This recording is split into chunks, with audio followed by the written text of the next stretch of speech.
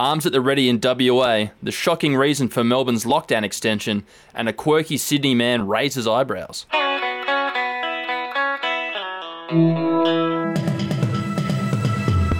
Yeah, hello, this is your Daily Batuta for Wednesday, the 21st of July.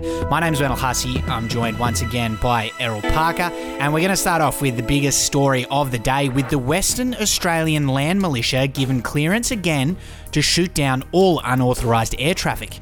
That's right, our nation's prosperous West has cut itself off from the rest of the country once again.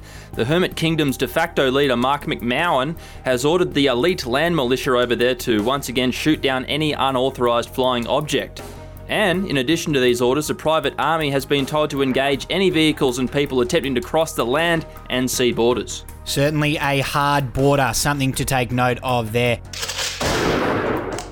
In our nation's south now, and Melbourne has revealed that they'll be extending their lockdown because of concerns that Sydney's trying to steal their thunder. Yeah, as Dan Andrews exclusively explained to The Advocate yesterday, and I quote here, locking down is Melbourne's thing. And it seems like a jealous Sydney is trying to pinch that office. Just like they try to pinch our sporting events and cultural events. I won't let that happen, and I will lock down for as long as we need to retain that title. He said it is just the extra 7 days for now, but he will not hesitate extending that again if Sydney keeps this shit up. Down in Sydney now, and I'm so weird. I actually love lockdown, says Sydney man living in roomy apartment near the water. Yes, Spencer Lawson, a man from a sea breeze-swept suburb in Sydney, has confided in his 279 followers on social media this morning that he fears he might be a bit of a weirdo.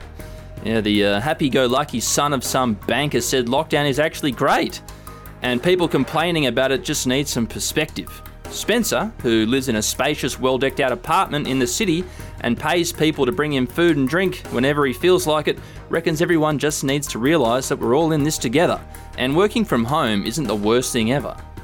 Yeah, why can't everyone just work from home, he said. Our quote of the day today, and we've got Stuart McCarthy, a retired army major who served in Afghanistan, to thank for it. He's garnered a bit of traction online for burning his service medal, and he said, "The Morrison government's conscious decision to leave hundreds of our former Afghan civilian interpreters, other loyal allies and their family members behind to be slaughtered by the Taliban, the same terrorist organisation we were sent to fight for 2 decades, now renders this medal a badge of shame." Yeah, pretty full on that. No surprises, it does seem to be another crook decision from the people in charge, but I think that Scotty's got more important things on his mind, like trying to win the votes of Central Queensland retirees at the next election. All eyes on the prize for Scott there.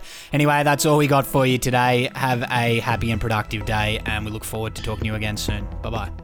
Wagwan.